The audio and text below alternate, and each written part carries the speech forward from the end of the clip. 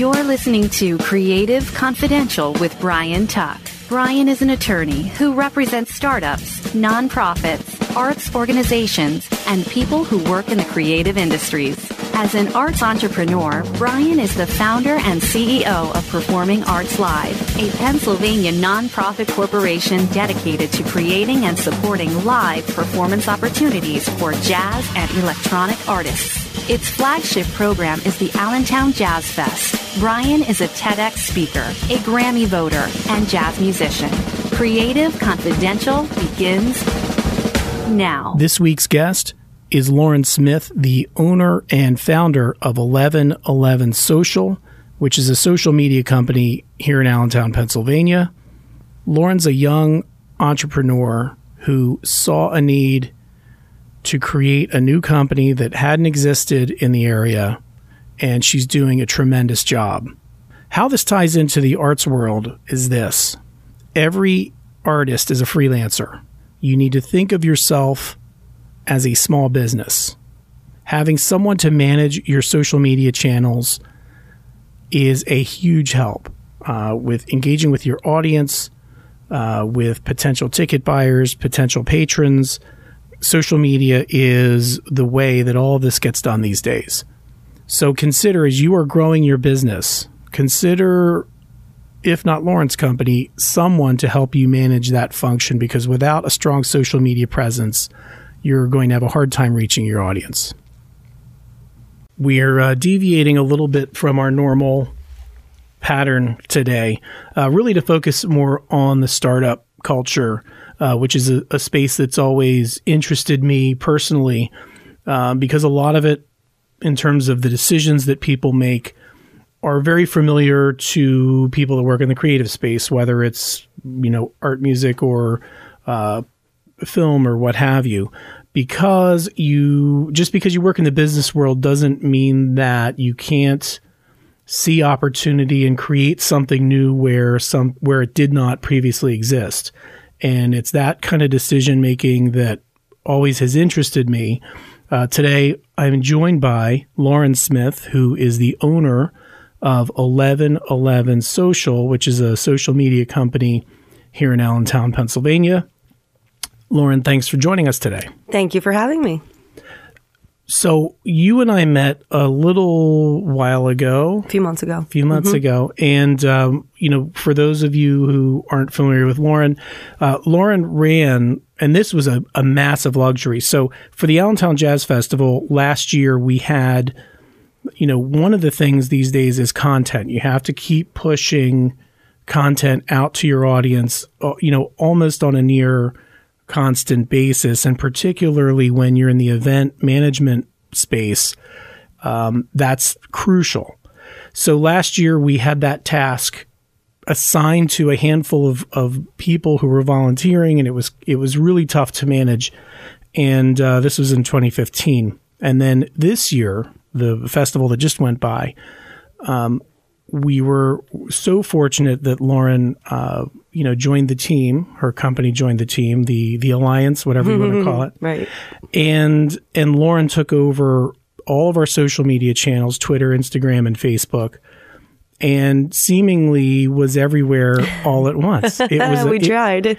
It truly felt like a luxury after, in our first cycle, being really kind of like working out of the garage or whatever the metaphor is. Like we were all working around the kitchen table and everyone was trying to cover it.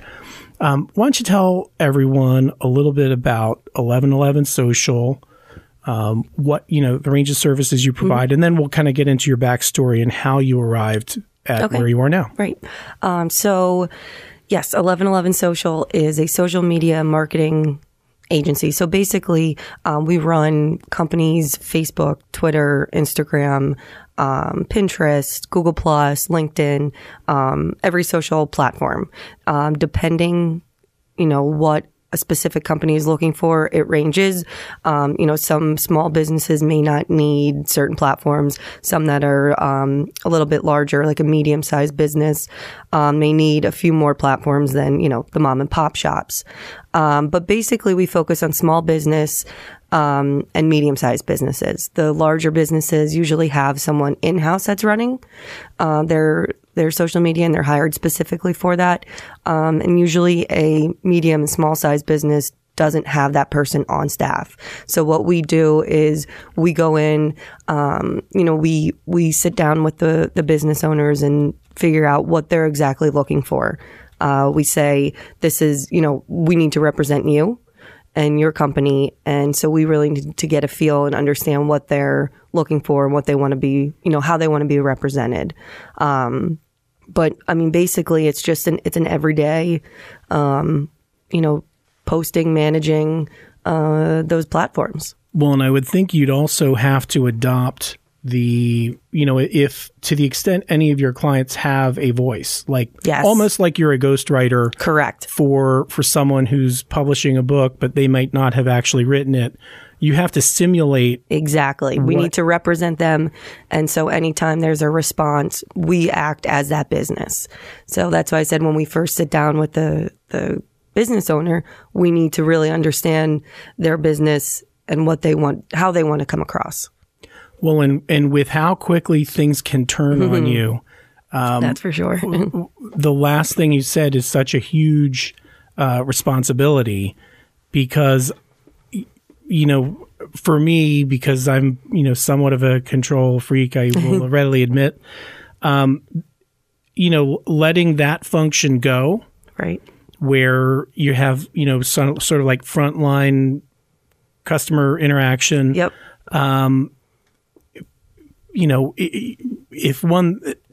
It just seems to me like that's something where you get one issue and all of a sudden everybody knows about it. So that's actually a really super important function that you provide. But again, it's something that as a one of your clients or a company is growing, you can't do everything. You have to get good people plugged in to those kinds of functions. Right. And the issue is most of the time people don't have, these small businesses don't have the time to run their social media the way it needs to be run. It needs to be consistent, and it needs to be, if someone comments or says something, you need to respond right away. People nowadays, think that within an hour someone should be getting back to them, if not much shorter. It is just consistency, branding on all the platforms. It's not just posting something every day and never coming back to it. You need to keep the engagement or it's not going to work, and it's not even worth their time to just do that. What about when I say live events, I don't mean necessarily what we did with the jazz festival, but let's say I'm running a business and I got selected to give a speech at the, local, the Chamber of Commerce or United Way or something. It would be great, I would think nowadays, to have, and I guess you can schedule this yourself, but it's so cumbersome to do. It's a luxury to have a company that can handle all this, where during the event itself or during the speech itself, we've already pre-selected 10 ideas or 5 ideas or whatever it is, and you're putting those out as it's happening. Correct. So you can engage the audience that's actually there.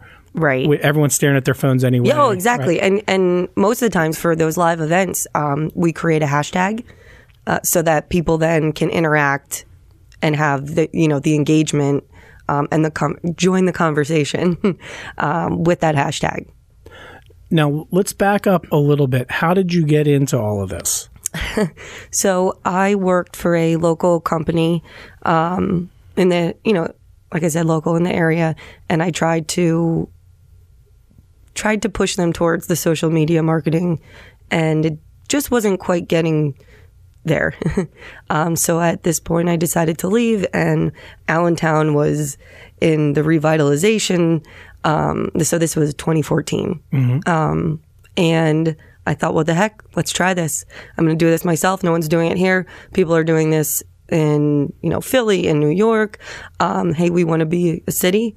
Let's see what we can do here and move in that direction. So I thought, I'll try it. If it doesn't work, it doesn't work. But so far, it's working. Now, how many employees do you have now? So right now, I have 3, including myself. So now going from the idea, recognizing the need, and then realizing what the solution was. That's step 2. Yes. And then step 3 is the hard one, which is doing it. And that's where a lot of people fall down, I think, where, no matter how good of an idea you may have, and sometimes the ideas aren't so good, at least in my case, no matter how good the idea is, unless you act on it and act on it with a plan and goals and follow through. Oh yeah. It doesn't happen. I've found with my startup clients, that's the critical phase where a lot of people tend to fall down. Right. Is in the implementation right out of the gate. So from the time you decided to launch the company, tell us about that time period and what was going on. So I launched it in the summer of 2014. And actually looking back, it seems so long like ago. A long ago, doesn't it seems No. it was a long time ago, but it's a very long process. And I feel as though a lot of people, when they do start, they don't realize how much work it's actually going to be. And, there are days now where I think, oh, what am I doing? Like, is this even working? But when I really look back to when I first started from nothing, really come a long way. But yeah, first thing I did was set up my LLC. I picked a name. I got my tax number. And it was funny because the first thing I did, I guess, to even before setting up the LLC, I went and checked for a domain name. And I thought, okay, this 1111 Social is available, blah, blah, blah. So I call my friend who's, setting up my LLC, and she said, okay, we have to make sure that this, name is available for the LLC. I said, well, it's available online, so it should be. And she laughed at me and she said, Lauren, that's not how it works. And I said, okay. Well, they're not the same. They're right, two different things. So I learned a whole lot, especially legally too, because I've gone through some ups and downs with some people working with me, and hey, you just got to keep going. Specifically to the time when you form the LLC, and the first couple of months you're in business, or the first quarter or first 2 quarters, what's going on? Are you working out of home? I'm working out of my home, and I am knocking on doors. I'm calling. I'm anywhere I am, I'm giving my business card. I'm talking to people, and I would take people, anyone. But actually, for the first 3 months, I worked for free for 3 or 4 clients. And I said, if I'm doing what I'm supposed to be doing correctly, you're going to hire me. And then they did. So you're working out of your home. You're starting to sign clients up. Yes. And what's the sort of first feeling of, hey, this is going to work? What was the thing that was there a thing that happened, and if so, what was it? 2 things. One, I walked into someone's office and I wanted to meet with them, and they said, "Oh, you're Lauren from 1111 Social," and I thought, "Hey, this sounds real. Like someone else just said my name. Yeah, this is so cool." And then probably about, like I said, I worked for people for 3 months or so for free, and when they told me they were getting more people coming physically into their store, that was a really cool feeling, because I thought, yeah, this can work. And that probably was the biggest. That was a great feeling. And that was one of the things I did want to talk to you about, is that there is sort of the older school, I would say, maybe, and I don't mean that may have came out the wrong way, but I would say like Generation X on up. Right. Even some Generation Xers aren't totally plugged into this world, believe it or not. And from a business standpoint, I would think that if I'm not on social media, either all my competitors are, or enough of them that I'm losing out by being absent. Oh my gosh, yeah. I mean, I've had people, it's a younger generation, but if they say they go to Google a company to look at them before contacting them for a service, if they don't have a Facebook page, specifically a Facebook page, because that's like a website now. That's given. Right. If they have no online presence, they're like, is this a real company? Are they still around? And they get very confused and just move on to someone else. Well, so originally it really was Facebook was the thing, and then then everything started to become very fractured. Yes. Where Twitter became a force, and then Instagram, and maybe not Instagram so much more. Maybe now it's Snapchat. Snapchat's huge now. But how do you stay on top of, like, give us an idea of what are the major social media channels now as it's June 2016, people will be listening to this for a while, I hope. But as things are right now, what are the channels you have to be in if you want to be competitive? Facebook is more business oriented now. It's definitely, there are kids, 15, 16 that are probably still on, but they're not using it at all. But a lot of times Facebook is used for business. It has more of a personal feel than, maybe a website that is just a landing page. But it's definitely more business. Instagram is more of the behind the scenes, and that's what the younger generation really likes. Snapchat is even more so behind the scenes because it's live. These young kids. Yeah. These young kids nowadays. But honestly, probably the top 3 to be on would be, and my suggestion is Facebook, Instagram, and Snapchat. Snapchat's a little bit harder though as a business because it is real time. But we're starting to figure out how to add geo filters now. So let's say you have, you're the Iron Pigs, and everyone's going and seeing, the game, and families are coming and they're snapping. The Iron Pigs are the minor league ball club here. They're the who are they?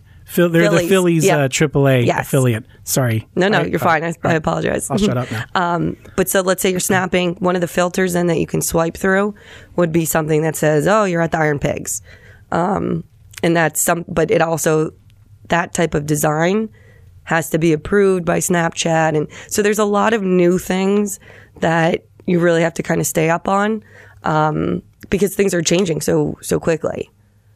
So with Snapchat, which has always, I realized, you realize you're starting to get old when you don't get some of this stuff.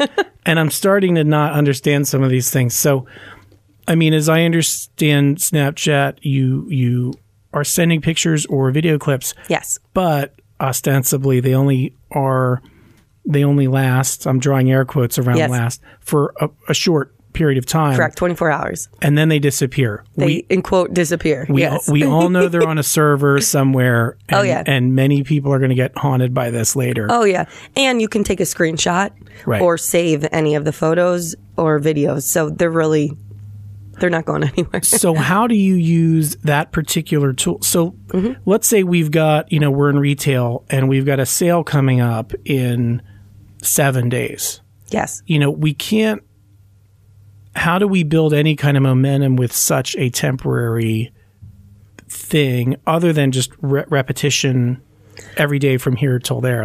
Well, the idea of social media is obviously you're promoting, but at the same time, it's not sale today. It's more promotion without people actually knowing it.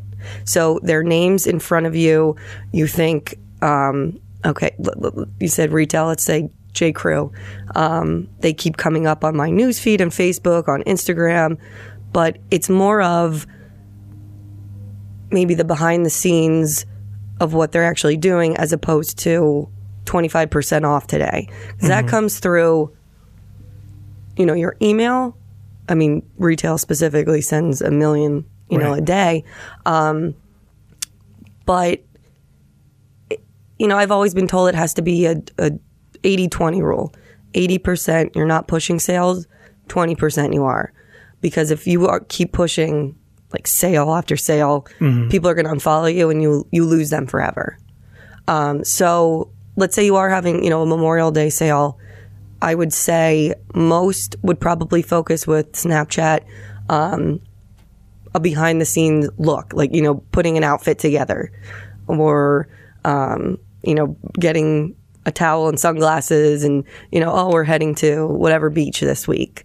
So it's still, in quote, you're promoting it, but not really pushing a sale, if that makes sense. No, it does. And a lot of, you know, there's so much engagement nowadays with, you know, taking it back to, you know, the creative spaces.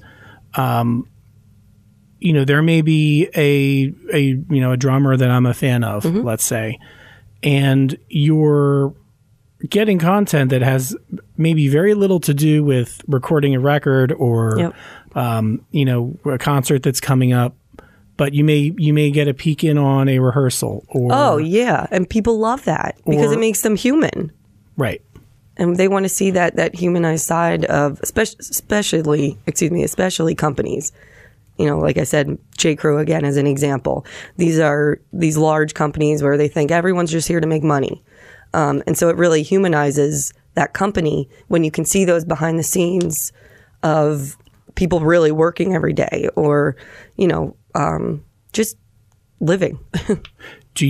So in your book of clients, what do you have? Is there any one industry that sticks out more, or any one sector that sticks out more? Is it mostly service companies, or is it retail, or where's your emphasis? Kind of a wide range. I range from real estate to restaurants, the arts, which is kind of neat because it's totally different, you know, from one to the other. That it's neat how social media can help totally different types of businesses. But yeah, I mean, it's more eclectic.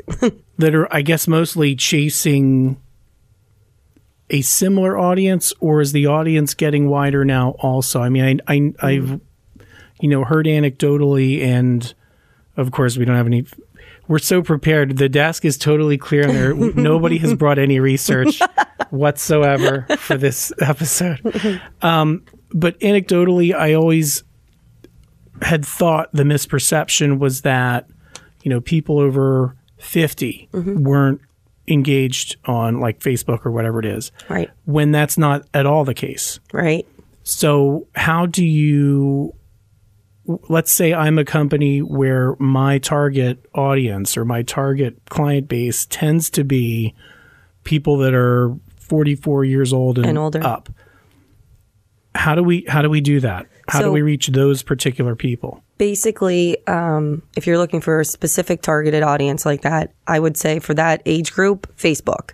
And on Facebook, you can now do boosting and promoting, right? Now, of course, you have to pay for that now, and that's how Facebook is making even more money.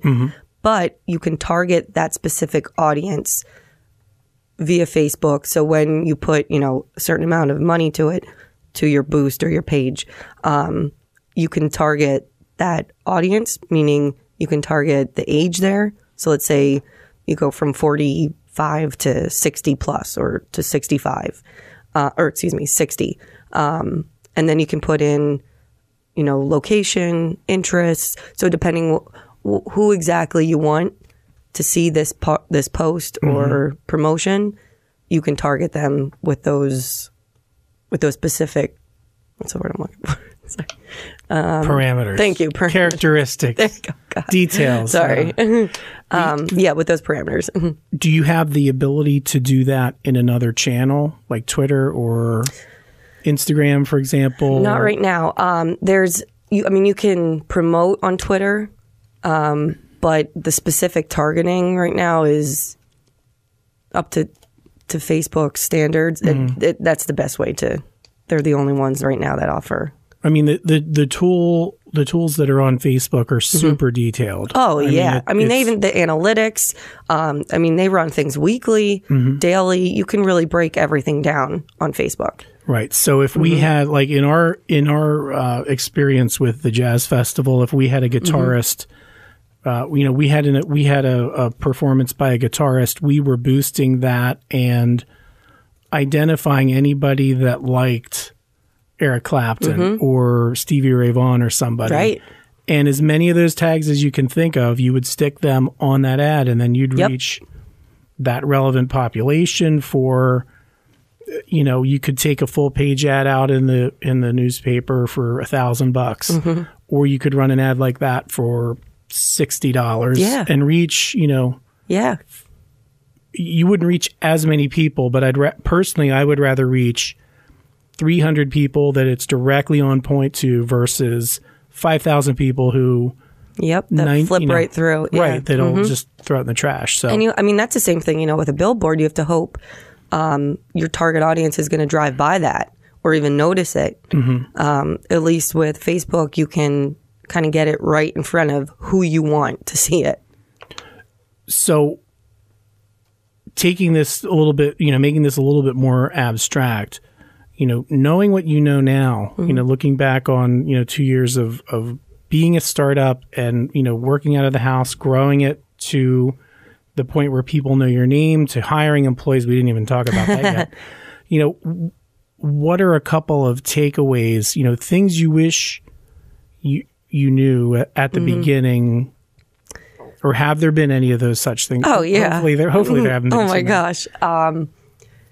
Well, and I was even warned before doing it, but whether you're doing a partnership or, hiring people, you really need to know who you're working with. And you need to make sure that their heart is fully in it.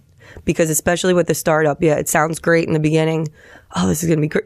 There's no money. There's no money in the beginning. And so you're working all the time. Yeah. And, I looked at it as, well, this is my baby. This is what I want to grow. And I'm going to do this 24/7 if need be.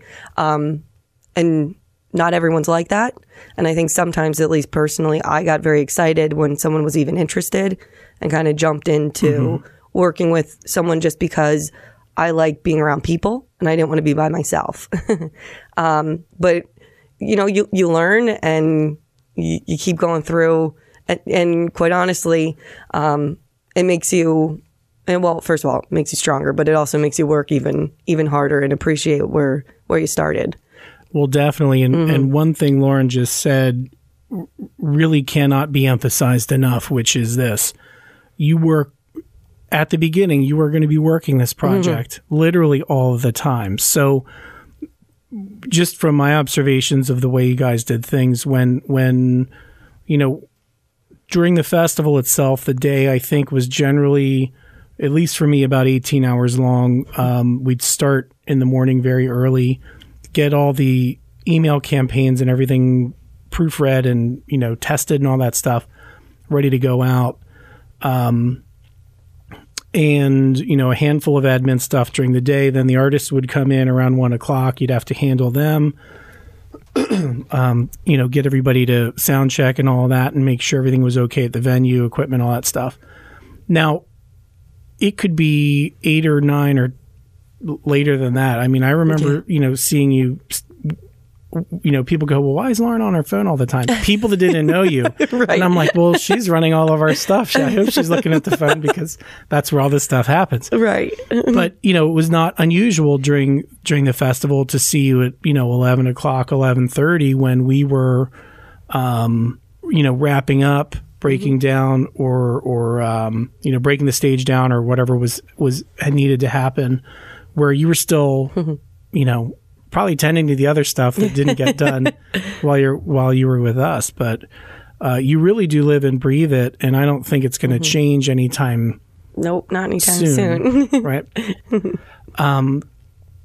So what's the best way for somebody to get in contact with you? Well, you can find me on my website, which is www.1111social.com, and that's written out. ELEVENSOCIAL.com, or my Facebook page, my Instagram, which is 1111soc, S-O-C, and that's also my Twitter handle, and that's also our Snapchat handle.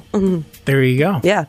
Well, also on the podcast's site, as people that have listened to this enough know by now. So there's a page up for Lauren for this episode, and we will link at least to your website. Yes. That way they can just click right through and hopefully get in touch with you. Yeah. All right. Well, thank you for having me. Sure thing. Thanks so much.